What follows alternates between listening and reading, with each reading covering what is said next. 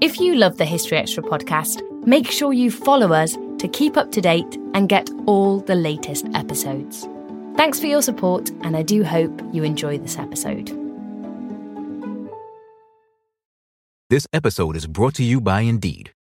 We're driven by the search for better, but when it comes to hiring, the best way to search for a candidate isn't to search at all. Don't search, match with Indeed. Use Indeed for scheduling, screening, and messaging so you can connect with candidates faster. And listeners of this show will get a $75 sponsored job credit to get your jobs more visibility at Indeed.com/HistoryExtra. Just go to Indeed.com/HistoryExtra right now and support our show by saying you heard about Indeed on this podcast. Terms and conditions apply. Need to hire? You need Indeed. This episode is brought to you by Visit Williamsburg. In Williamsburg, Virginia, there's never too much of a good thing. Whether you're a foodie, a golfer, a history buff, a shopaholic, an outdoor enthusiast, or a thrill seeker, you'll find what you came for here and more. So ask yourself, what is it you want? Discover Williamsburg and plan your trip at visitwilliamsburg.com. Another day is here, and you're ready for it. What to wear? Check. Breakfast, lunch, and dinner? Check. Planning for what's next and how to save for it? That's where Bank of America can help. For your financial to-dos, Bank of America has experts ready to help get you closer to your goals. Get started at one of our local financial centers or 24/7 in our mobile banking app. Find a location near you at bankofamerica.com/talktous. What would you like the power to do? Mobile banking requires downloading the app and is only available for select devices. Message and data rates may apply. Bank of America N.A., member FDIC. When you need mealtime inspiration, it's worth shopping Kroger, where you'll find over 30,000 mouth-watering choices that excite your inner foodie. And no matter what tasty choice you make, you'll enjoy our everyday low prices, plus extra ways to save, like digital coupons worth over $600 each week. You can also save up to $1 off per gallon at the pump with fuel points. More savings and more inspiring flavors make shopping Kroger worth it every time. Kroger, fresh for everyone. Fuel restrictions apply.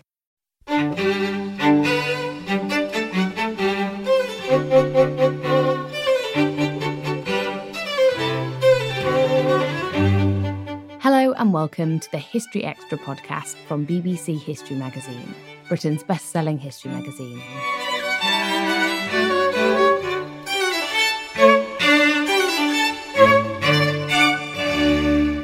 I'm Ellie Cawthorne. To pave the way for human space travel, since the 1940s, a menagerie of animals have been sent into space, including chimpanzees, dogs, and even 2 tortoises who orbited the moon. However, many of these animals were put under extraordinary amounts of stress, and some lost their lives. Section editor Rhiannon Davis spoke to Stephen Walker, an author whose books have covered the space race, about this tragic and forgotten side of space exploration. So, Stephen, what was the first animal that was sent into space, and when was it sent? Actually, the very first animal that was sent into space was in 1947. It was a fruit fly, actually a series of fruit flies, that were put in the nose cone of American-built, reconstructed, wartime German V-2 rockets. That's quite a sentence, isn't it? But basically, these are the same V-2 rockets that were being used in World War II by the Germans to bomb London and also to bomb Antwerp. And this is a revolutionary missile for its time. And the same people that had built these missiles were actually brought across secretly to the United States. The same Germans, many of them actually members of the Nazi Party, to build these missiles also in America. And they did these tests in New Mexico. And very early on, they started testing animals in these nose cones. So basically, they started with fruit flies in 1947. And by 1948, they had a special project called Project Albert. And it was so called because this was using a series of rhesus monkeys that were all placed in the nose cones of these V-2 reconstructed missiles and blasted into the skies, the upper atmosphere. All of them were called Albert. Alberts 1 to 6, in fact, they were. And every single one of them was killed. All of them were killed. I mean, it was a horrific situation. And you think, why on earth would they want to do something like that? What would be the point of that? And we can talk a bit about why they want to do that. But this is actually how it started. Fruit flies and then monkeys. And you mentioned why they would want to do that. Before we come on to that, there is one animal that I'm sure many of our listeners will be familiar with, and that is Laika, the Soviet dog Laika. Can you tell us a bit about her story? Absolutely. It's an amazing and very moving story, actually. Let's just set the scene for a moment. We are in 1957. It's November the 3rd. We're at a time which could be regarded as the height of the Cold War. Two superpowers, the USSR, the Soviet Union, and the United States, are facing each other across the Iron Curtain. And this is a time when the world is very, very divided. I mean, it seems kind of strange for us from the perspective of 2021, perhaps, but it could literally have been the case that the world could have gone Soviet, could have gone communist. And so the battleground that is being fought is not just on Earth, it's also beginning to be up in space. There is a race to populate space, first with satellites and eventually with human beings. The Soviets are ahead of the game. In October 1957, they put the first satellite called Sputnik into space, and it totally panics the Americans. It's something we talked about last time we spoke in my book, Beyond, about the first man in space. That happens in October. The premier of the Soviet Union, a man called Khrushchev, then says, we need more of these. We need to show the Americans that we know what we're doing and we are better than they are. And basically, the Soviet Union suffered from a massive inferiority complex where America was concerned. They wanted to prove to the world that they were technologically ahead. And so what they did was, within 1 month of the world's first satellite flying around the world every 90 minutes, they put Sputnik 2, the second satellite, up. The difference being that this time it contained an animal. The animal was a dog, and the dog was called Laika, which means barker. It was incredibly advanced. It was the first time a dog had been placed, any higher living organism had been placed in orbit around the world, and it stunned the world. But the problem was that the technology at the time and the race to get ahead did not exist to bring the dog home. She was given 7 days of food and oxygen. She was in this tiny windowless box, basically buried inside the satellite. And round the planet she was supposed to go for 7 days until it all ran out and she would die in space because she couldn't come home. What actually happened was that she died from thermal exposure, from overheating of the capsule. The temperature rose into the 40s, and she died within the first few hours. Although that was a secret that the Soviets kept and actually the Russians kept after that until 2002. Can you believe that secret was kept? They all claimed she lasted for 7 days. Half the world thought, this is amazing, this is incredible. The Soviets, how do they do this thing? They can't build refrigerators, let alone put dogs in space. And the American press after Sputnik called it Mutnik or Mutnik. This was the big moment. But there was also a huge amount of rage and anger in the West from animal lovers and dog lovers. There were pickets at the United Nations in New York. There were demonstrations outside American embassies in many Western capitals. The National Canine Defense League in the United Kingdom called for a minute's silence for Laika. It was every time this star, as it were, went overhead, there was the dog inside it. And so there was actually real anger. It sort of partly fired the right way, but partly misfired in some respects. Here were the Soviets, heartless Soviets, sending lovely dogs into space who'd never volunteered for this mission and were going to die there. As it happened, the spacecraft with the dead dog inside continued amazingly to orbit the planet for another 2,500 times until it finally, from the force of gravity, came back into the Earth's atmosphere the following April, 5 months later, and the dead dog inside the satellite basically was incinerated in the incredible, fierce heat of re-entry. That is Laika's story. And why were the Soviets so determined to keep what had really happened secret? They kept everything secret, Rhiannon. I mean, absolutely everything was kept secret unless there was a spectacular success. So everything about the space program, for want of a better word, was kept secret, partly because it was allied to the missile program. The rockets that these animals, satellites, and later humans were being sent on were basically intercontinental ballistic missiles, which capable of taking a nuclear weapon a quarter of the way around the globe, but without the bomb inside. The bomb's replaced by a dog or by a human being, in the case of Yuri Gagarin, the first human in space. So these are secret weapons, essentially. The place where they're fired from, where they're launched from, is actually the Soviet Union's top missile site. That remains secret as well. And because the Soviets have to present the fiction, if you like, the fake news, that they never do anything wrong, that everything is perfect, it's the perfect regime, it's the perfect society, it's perfectly equal, and their technology is perfect as well, what you end up with is a situation where any failure is either ruthlessly suppressed or dressed up to be a success. Laika being an example. She didn't die in the first few hours. She was meant to die in 7 days, and that's what happened. And that's how they did it. That's why secrecy and essentially lying is integral. It's woven into the very fabric of the political culture that existed on that side of the Iron Curtain. And Laika, of course, isn't the only animal that's sent into space, but she is by far the most famous today. What is it about her story that has captured people's imaginations and made sure that she's the case that's still well known? Because she became so famous. She was on postage stamps absolutely everywhere. She was in all of the newspapers everywhere. The Americans at that time had not managed to get a satellite even the size of a grapefruit into space, let alone an animal inside that grapefruit. I mean, they'd fired these monkeys we talked about earlier, but these were just up and down rocket launches into the upper atmosphere. They were traveling up to about 30 or so miles up into the upper, perhaps even up to 40 miles into the upper atmosphere. This is orbit. To get into orbit, you need speed. You need about 18,000 or 17,000 miles an hour. You need to be going at the sort of speed that would get you from New York to London in a few minutes. That's the kind of speed you need to get into orbit and to stay there. Otherwise, you're going to come down pretty damn quickly. You're just like a cannonball otherwise.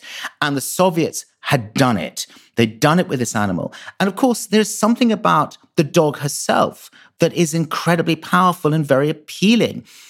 What people didn't realize, because it wasn't made a big deal of, or it was kept completely secret, is that the Soviets didn't send one dog into space. They sent scores of dogs into space. They sent at least 40, 45 dogs into space.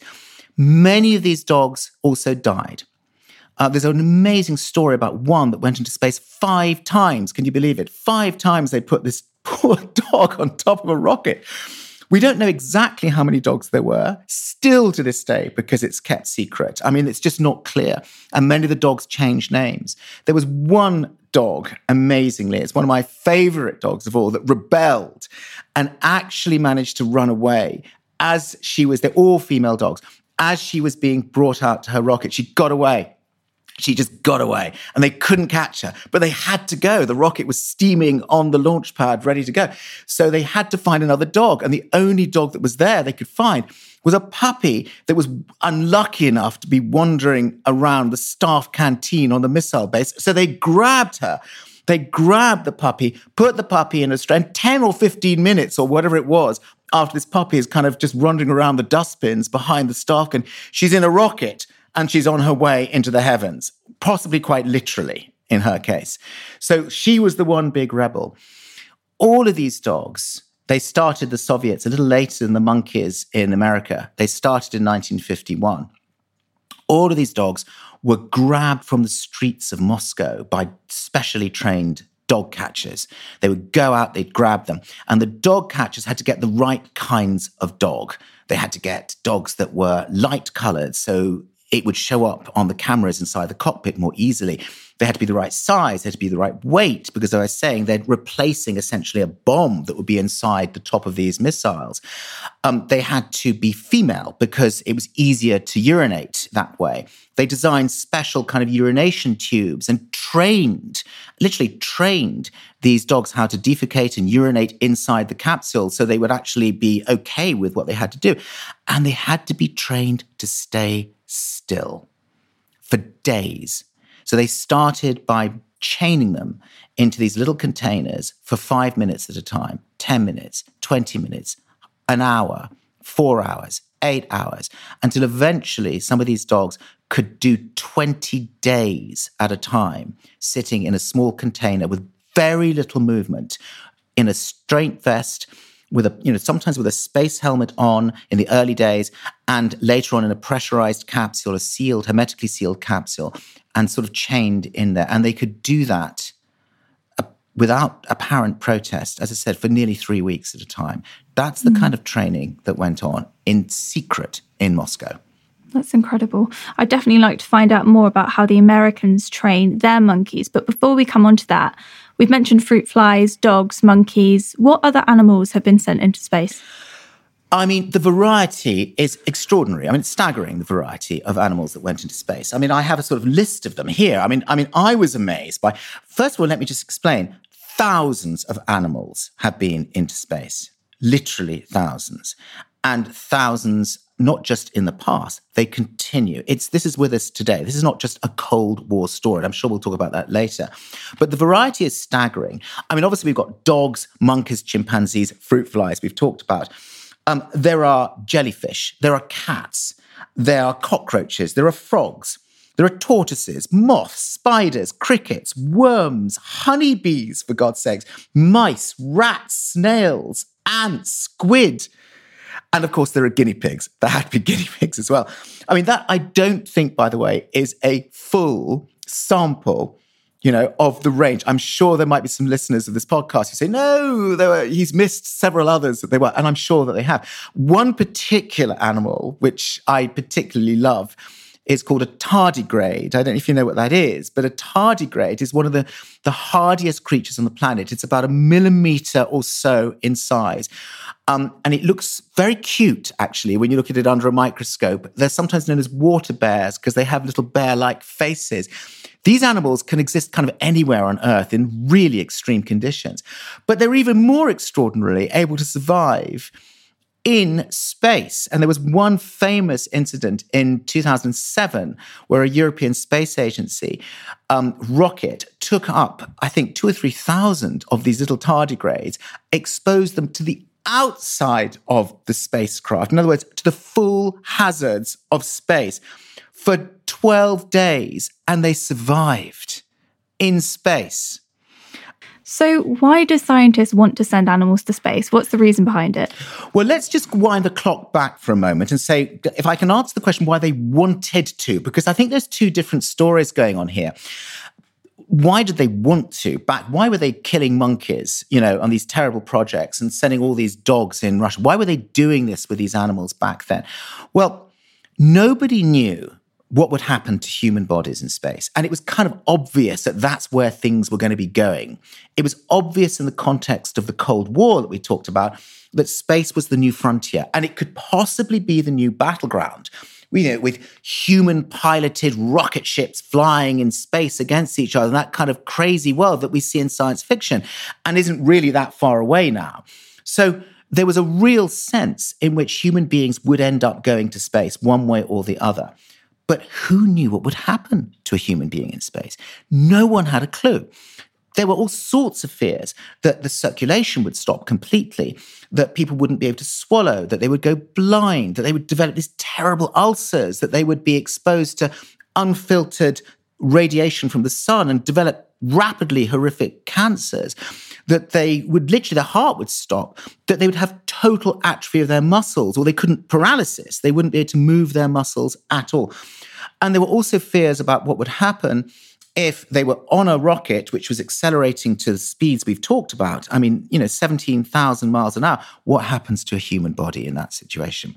Is it crushed by the G-forces, which are incredibly powerful, so that if you weigh, I don't know, whatever you weigh, you suddenly weigh possibly up to 10 or 20 times that amount when you're actually being launched into the sky, into space. If that happens, are you crushed completely out of all recognition? They didn't know. So they had to send these animals to find out. That's why all of this push happens in the USSR, to a certain extent also in China, even then, back in the 60s, and certainly in the United States, to put these animals in space. The interesting question is why they're still doing it. Why do they need to do this? Surely by now they know what zero-G or weightless conditions does to the human body. And that is true. And there are lots and lots of calls for moderating the amount of this research that goes on. But it's now become sort of more sophisticated. There was very recently, in June of 2021, this year, one of SpaceX, Elon Musk's cargo Dragon vessels, took some baby squid up into space, to the International Space Station, hatchling squid. And what they were looking at are very specifically the relationships between microbes and animal hosts, essentially. Very significant about where we think we are right now with the pandemic and so on. So this is all part of an ongoing series of experimentation, which I don't see ending for a long, long time. But back in the Cold War, it's all about, can a human being survive this hell, what is effectively the most hostile environment ever encountered? And that's why they were sent up. And continuing to think about the Cold War then, there are such high death rates, as you've mentioned. How do the handlers feel about the prospect of sending animals essentially to their deaths? Do you know, it's really, really fascinating. When you look at the American side, actually, when you look at both sides, they look like cold-hearted, psychopathic scientists, all of them. There's a lot of black humor that goes on the American side. And it's really unpleasant to read from the perspective of where we are now in 2021. It's really ugly. These are different. We're in a different era now. And there's something really unpleasant about the sort of jokes that get made. I mean, I'll give you an example. A lot of these animals weren't just being tested in space. Because of these acceleration forces that we're talking about, a lot of the testing happened on these rocket sleds that they built on the ground, which would accelerate to jet aircraft speeds on the ground and then suddenly stop to see what would happen to basically organisms, to bodies that were strapped to those chairs, just in case you had to eject or something in a spacecraft or coming down onto Earth, through the atmosphere, whatever. They needed to know this stuff. And so they put them on these kind of nightmarish rides with names like, Daisy Track and The Bopper and Snort and all kinds of horrible names. They didn't just put chimpanzees and monkeys on those, most of whom died. They also put pigs on them. And there are many recorded instances of little kind of labels being hung around the pigs' necks before the ride in which they were definitely going to die, with the word Project Barbecue on it. And in some cases, the pigs were actually even eaten. That's not a myth after they've been smashed up at the end of a run. So you get this, even the very first Project Albert, that very first Project Albert flight with Albert 1 put into the nose cone of that V-2 missile, somebody had actually written on the nose cone before the flight, before the launch, "Alas, poor Yorick, I knew him well," which actually is a slight misquotation of Shakespeare. But nevertheless, it was put on that nose cone. So you get that sort of strange, black, dark humor, which is very ugly. On the Soviet side, there's much less evidence of what people actually felt and so on. But I managed to interview, for my book Beyond, the very last surviving chief animal handler, animal trainer of the Soviet dog program, a terrifying woman called Adilia Kotovskaya, who was, she was pure Soviet. She was really quite scary. It took forever to persuade her to do an interview. And then we sat down and we tried to film her in this place, and that wasn't good enough, and that place, and that wasn't good enough. And she kept telling me off, and she kept telling my crew off the whole time. And she was really quite scary, actually. She was right in the center. She was actually Gagarin, the first human in space, Gagarin's doctor who did his medical just before his flight in April 1961. Terrifying figure. And, she said, I love dogs, she said, and then consigned loads of them to their deaths one after the other.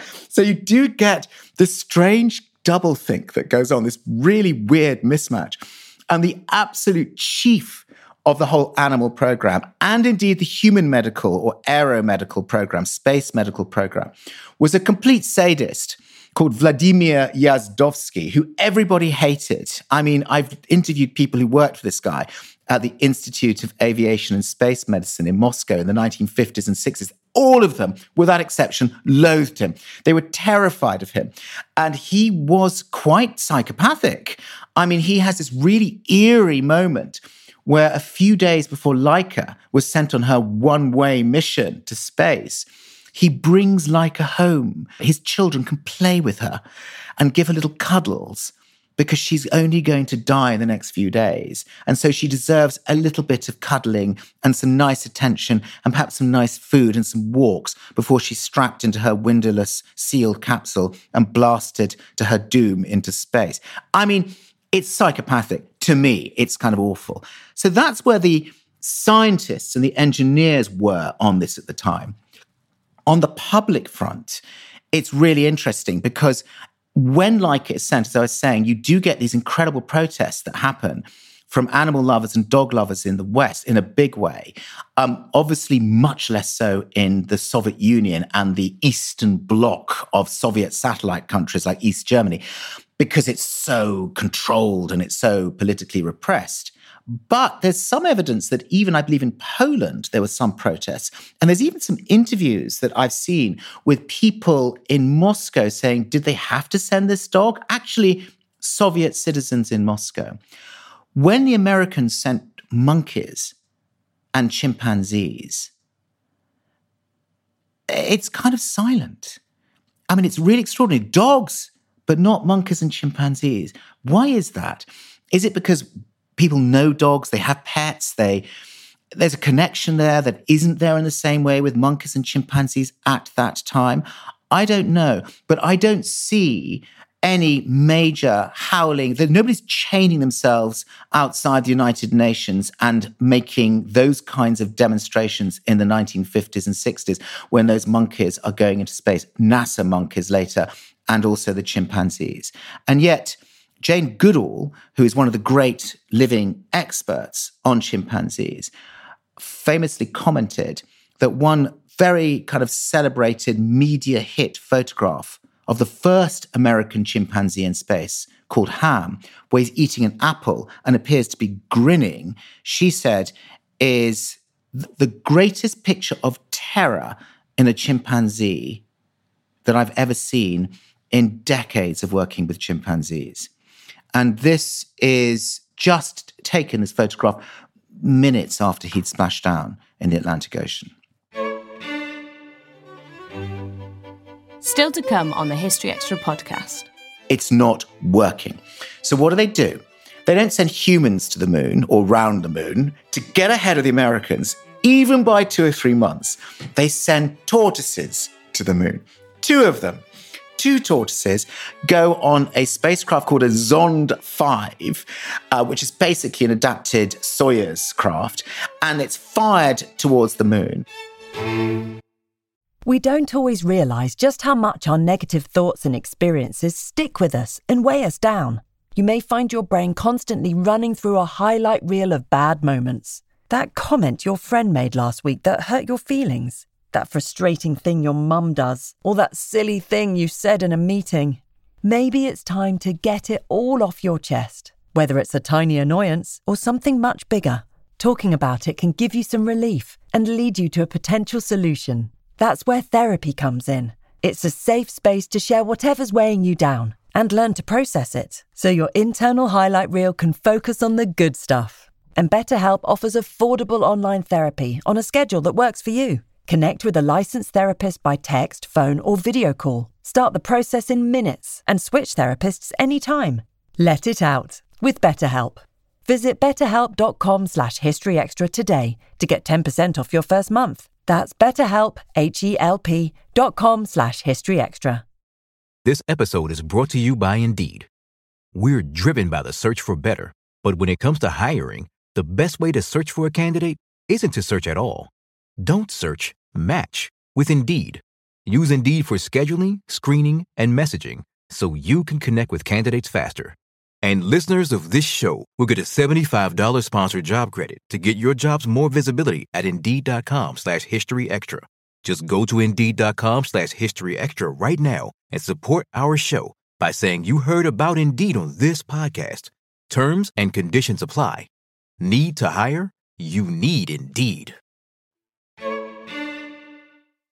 And do you think that lack of protest with monkeys being sent up by the Americans had to do with the Cold War and the fact that when the Americans sent animals, that was justified?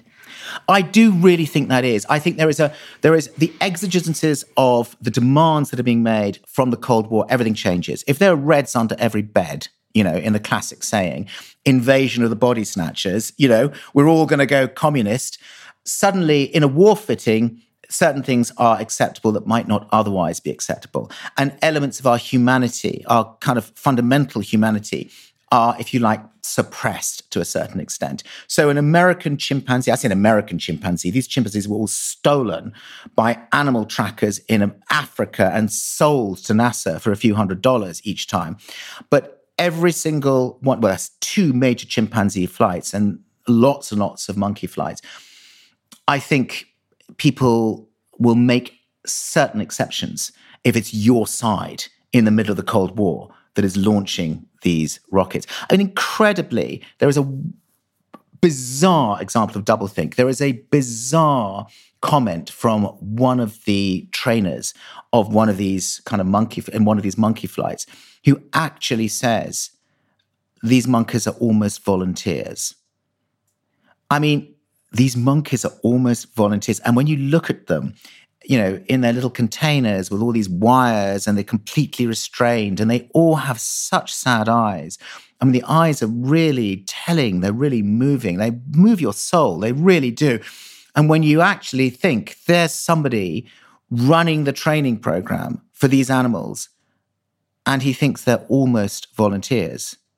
I mean, it's an extraordinary piece of doublethink, if that's what it actually is, or self-deception. And it's also obscene, in my view. And something that I found really interesting is how the ideologies of the Cold War feeds into animals during the space race. So the Americans pick monkeys and Soviets pick dogs. Can you talk through the reasons for why they diverge and champion different animals? Yeah, I mean, it's an amazing... I mean, this is something which I just kind of feel is so fascinating, because essentially, you're absolutely right. The Soviets are using dogs, lots of them, as we said before. And the Americans are fundamentally using primates. They're using monkeys and they're using chimpanzees as well. Why?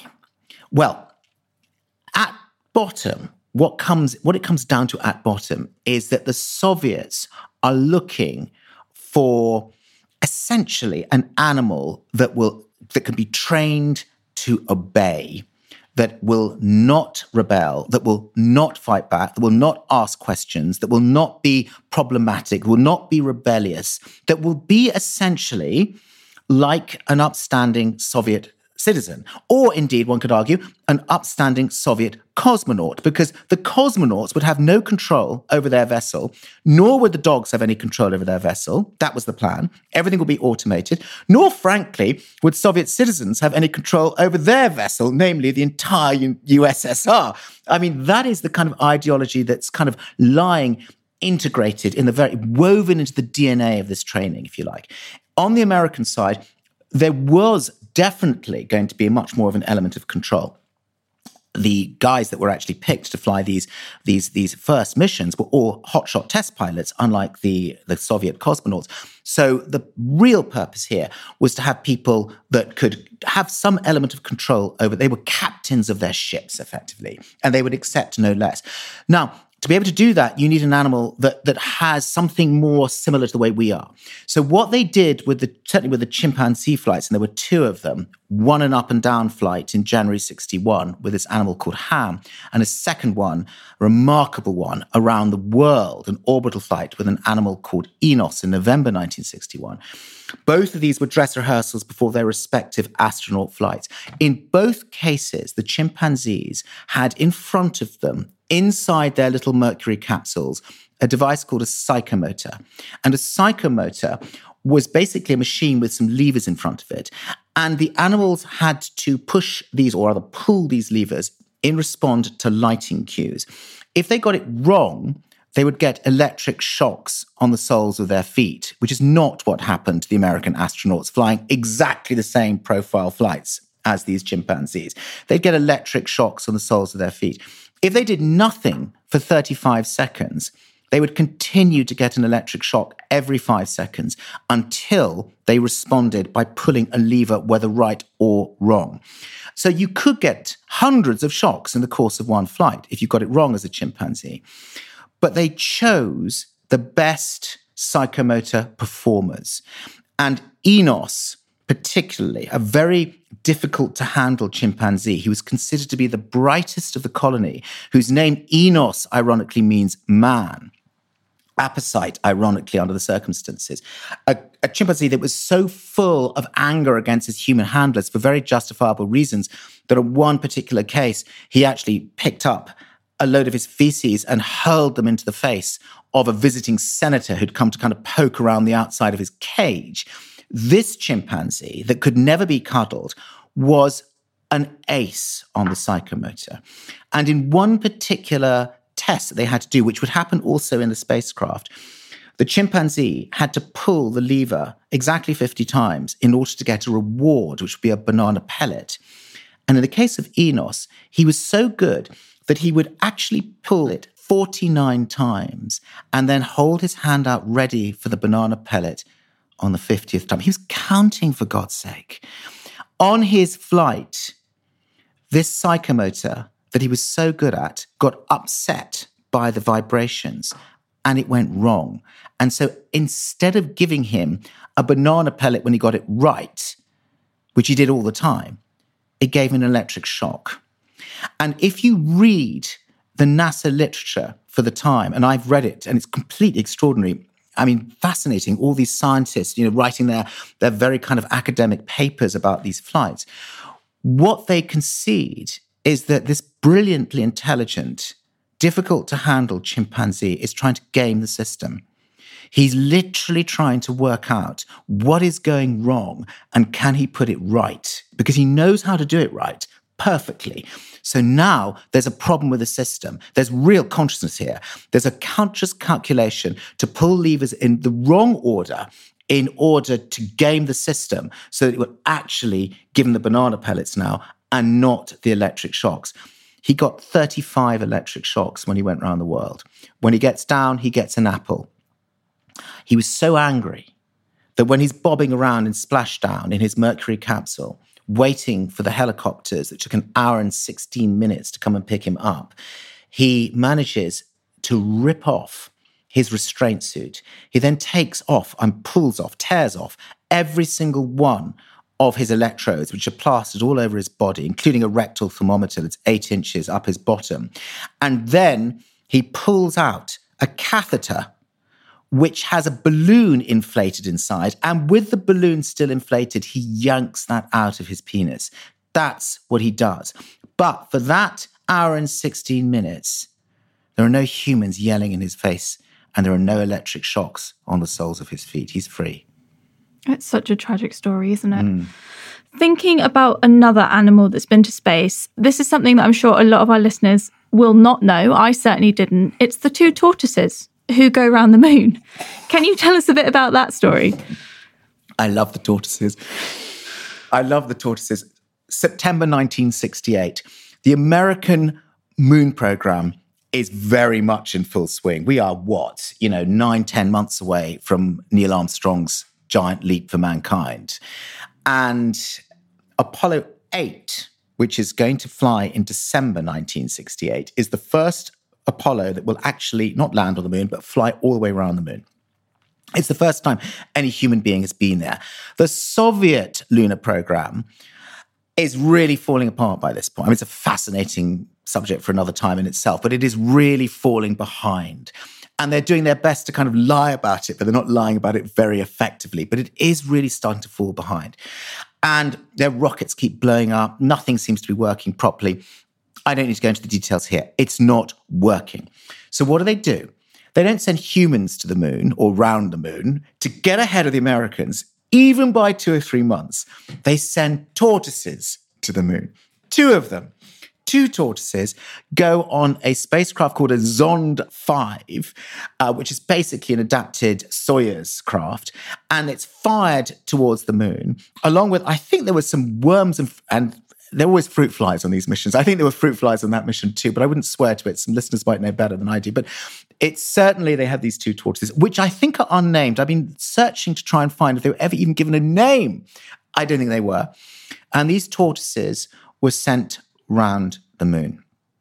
And it is incredible, actually, because they went around the moon and they came back and they landed actually in the water, which is very unusual in the Indian Ocean for Russian spacecraft, Soviet spacecraft. And when they were picked up, they had lost 10% of their body weight. It's quite extraordinary. Nobody quite knows why, although they weren't, I think there was the very limited amounts of kind of food and water they were given. A little side story to this, which I discovered, is that this was an opportunity for the people that were involved in the doomed Soviet lunar program to practice voice communications. So they had a little recorder on board the Tortoises spacecraft that would actually say, everything is fine. I am approaching the moon. It is all fine, like this, coming backwards and forwards to kind of stations on Earth. And this was picked up by the Jodrell Bank, satellite system we have here in the United Kingdom. And they thought the Soviets might have put a human cosmonaut or human cosmonauts around the moon in September 1968. Now, were the Soviets doing that actually to mislead the West and get ahead of Apollo 8? Or were they doing it because they were genuinely just practicing their radio communications? That truth probably exists somewhere in the deep, never-to-be-accessed archives of the Kremlin. So we've talked a lot about the Americans and the Soviets, but you mentioned China, because of course it's not just these two countries that are sending animals into space. Can you tell us about the other nations that were sending animals up? Yes, I can, absolutely. So basically, the Chinese had a much, much more primitive program and even more secret, if that's possible. Obviously, it was communist too, but there were not great relations at that point between the USSR and communist China. This is Mao's China we're talking about now.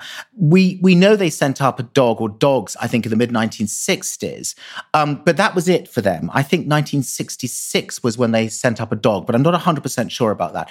But what we do know is that that was really it for their kind of dog program. Interesting enough, there is, this is a truth, is that when they sent their first taikonaut or astronaut or cosmonaut, whatever you call it, to space in 2003, there were no animals on board or no dogs on board that spacecraft, but there was dog meat, definitely, on the menu, because the first Chinese astronaut actually talks about that quite openly, that they would eat dog meat when they were up there. So that's how the dogs got into space in 2003. The Chinese space program is now much bigger, obviously, and they have also just built their new space station translated as the Heavenly Palace. So they've got this thing going around. No doubt they'll have animal experiments going on in there in the same way as the International Space Station does as well. Others have also gone into space. There was a cat put into space by the French, the only known cat to go into space in 1963. The French had to be different, didn't they? So they had to do it with a cat. No one else put cats into space. They did. The cat was called Félicette. She was a stray, I think, originally, purchased from a pet shop in Paris. She was trained in these things called noise boxes so that she would get used to the sounds of a rocket. And she was fired up into space in, I think, October 1963 from a test site in Northern Africa. And she was up for about 13 minutes. She survived. There were a number of other cats that were trained with her. One of them went up a week after her. And when the rocket blew up on the launch pad, the cat blew up with the rocket, obviously. Félicette herself, who had electrodes implanted into her head, actually, it's quite horrific to see this, she was euthanized after her flight, as were every single one of her fellow trainee cats as well. I mean, it is incredible what we humans do to animals. I mean, I don't want to get all kind of vegan about this, but it is really shocking, actually. And for benefits which are, debatable, actually. We're not talking about cancer and saving human lives on the ground. We're talking about the adventure of space exploration, of which I'm a great believer. I've written a book about it, for goodness sakes, in Beyond. But the reality is that there is a callousness about this sometimes, and a sort of an inability to find empathy at all that I find disturbing, and I find it difficult. And I think that's one of the reasons why I'm so pleased to be able to do this podcast, actually, to give the animals their chance, give them their voice. There are other nations that have also been up to. Iran, famously, either did or didn't send a monkey up as recently as 2013. Nobody quite knows if they did or didn't, because they had before and after shots of the monkey, but they're quite clearly a different monkey. So, and then subsequently they claimed that the first one was maybe a monkey that had gone up 2 years earlier and it had gone wrong, and somebody messed up the pictures. But who knows? Did they? Did they not? We don't actually know. The last American Russian monkey, it's really a Russian monkey, went up in 1996. It was on a biological satellite called Bion 11. And it created unbelievable controversy because 2 monkeys were going to go on board. I'm not sure they were squirrel monkeys or rhesus monkeys. I think they were rhesus monkeys. 2 of them were going to go on board this biological satellite that would spend a couple of weeks in space with just animals on board. The Americans contributed. NASA put money into this program as well. And there were tremendous protests about monkeys going on. This is 1996 now. Tremendous protests about these Russian monkeys. The protests were successful at first, and Congress actually pulled its funding and stopped American collaboration with the Russians on this mission. But thanks to pressure coming from the other side, and interestingly from John Glenn particularly, who was the first American in orbit, the one that went into orbit after Enos's flight in 1962. He was a really big figure at that point. He'd already run once for president of the United States. He was a senator, and he put pressure as well. And thanks to that, the funding was reinstated. America was back in business, and the monkeys went ahead on that flight. And NASA crossed its fingers and prayed that nothing would go wrong. And what happened is that something did go wrong. And after the Bion satellite was retrieved after a couple of weeks in space, one of the monkeys died on the operating table in a routine biopsy procedure the following day. And the protests became massive. I mean, people were chaining themselves inside Washington headquarters, from all sorts of animal organizations about ethical treatment of animals. And it became a big thing. And from that point on, all of the monkey flights, the primate flights, stopped. The laws got tightened. So primates did not go up, apart from maybe this Iranian thing, which had nothing to do with Russia and the United States. They stopped at that point. Obviously, the dog flights had stopped at that point. But that didn't stop still a welter of other animals that we've talked about, from sort of the size of mice kind of downwards, if you like. I hate to use that downwards, but you know what I mean. In terms of the complexity of organisms, I suppose I mean, which was still being put into space and still are to this day. And for my final question, how can we better remember the animals that gave up their lives for space exploration? None of these animals really have much of a memorial. Ham, the first chimpanzee in space, was buried in 1983 after a terrible life living in zoos and sort of dying almost of depression, really. He was buried in New Mexico, but his skeleton was donated to a medical museum. Others have been stuffed and they sit in entrances to museums. It's pretty horrible at the Smithsonian and Moscow museums. Felicette the cat finally got a little wooden sculpture in 2020, which is like 60 years nearly after her flight, in a university in Strasbourg, I think. I think that it's like war animals. Animals that were forced to fight in wars, countless of whom died in generations of history. And in London, certainly, we have a rather beautiful memorial to these animals in Hyde Park. I mean, it's very moving, and I think it's very important. And I think in their own way, maybe at an appropriate place, maybe not a place like London, but an appropriate place like Houston or the Cape or something like that, I think there should be some sort of memorial. I do. I think there should be some sort of memorial. We venerate Neil Armstrong landing on the moon, and maybe rightly so. John Glenn, Alan Shepard, Yuri Gagarin that I wrote about in my book. These are kind of major heroes. Gagarin has a monument bigger than Nelson's column, for goodness sakes, in the middle of Moscow, in Gagarin Square.